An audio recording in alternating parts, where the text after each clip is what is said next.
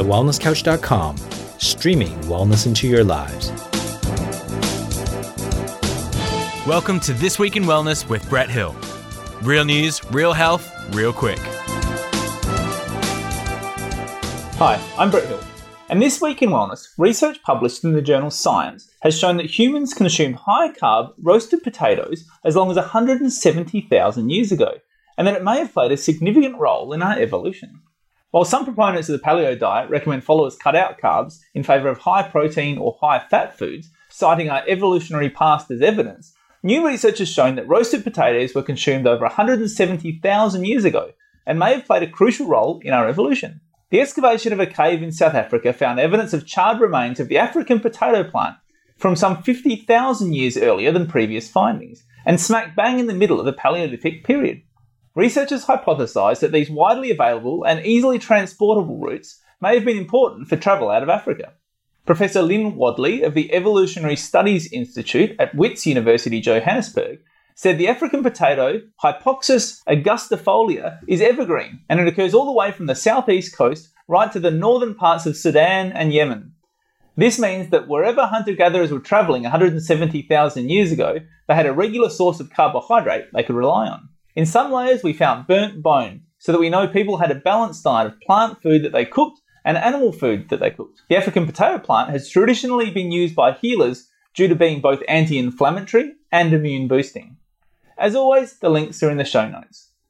Now, my opinion on this is that it makes sense that these readily available food sources would have been consumed by our Paleolithic ancestors, especially after the advent of fire use. I think there's been a trend in recent times for people to talk about the paleo diet as being one particular set of macronutrients, talking about particular ratios of fat, protein, and carbohydrate. And I also think this is why there has been a little bit of a trend and a movement away from particularly using the paleo name tag, talk more about what's called ancestral eating, understanding that there were many different diets that were consumed by our ancestors. They certainly didn't all consume the same thing. They certainly didn't all consume the same macronutrients. If we look at, for example, the populations in Papua New Guinea, we see that they were having particularly high ratios of carbohydrates. It's hypothesized that some of those populations were eating up to 80% sweet potatoes.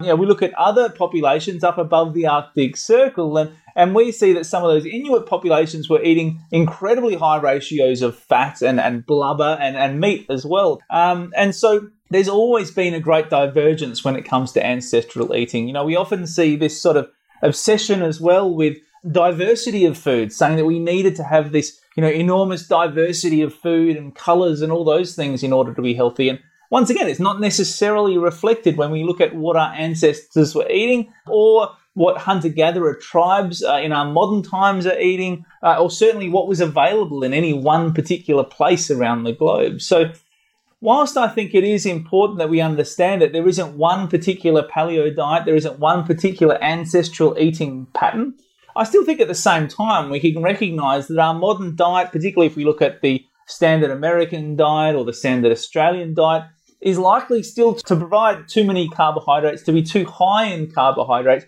particularly processed carbohydrates.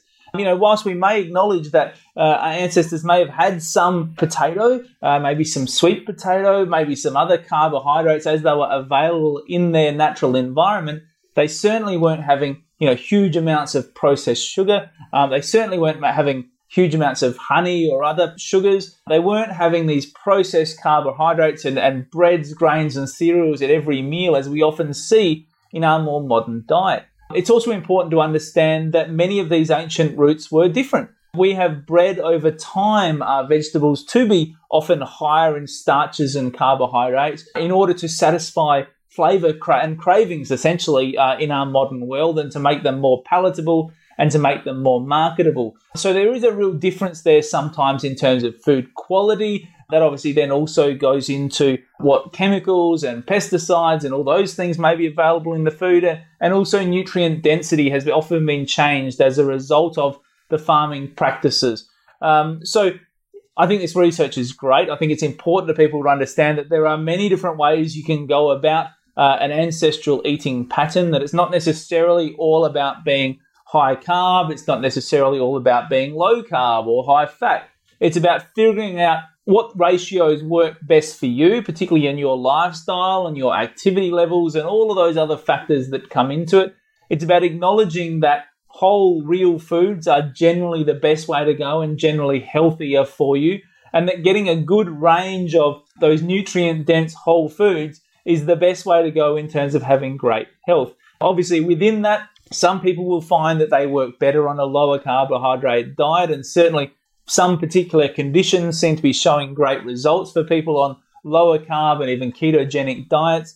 Other people will find they function perfectly well, perhaps even better, with higher ratios of carbohydrates in there. So my thinking around this is that you should just eat real food as close to the original foods as possible. Try and replicate what our bodies are designed to eat as much as possible. And I think that's going to really point you in the right direction for a really nice, healthy diet. You've been listening to This Week in Wellness with Brett Hill. To continue the conversation, find us on Facebook at facebook.com/This Week in Wellness. If you like this episode, please leave us a review on iTunes. And for more information about this and other projects from me, head to drbretthill.com.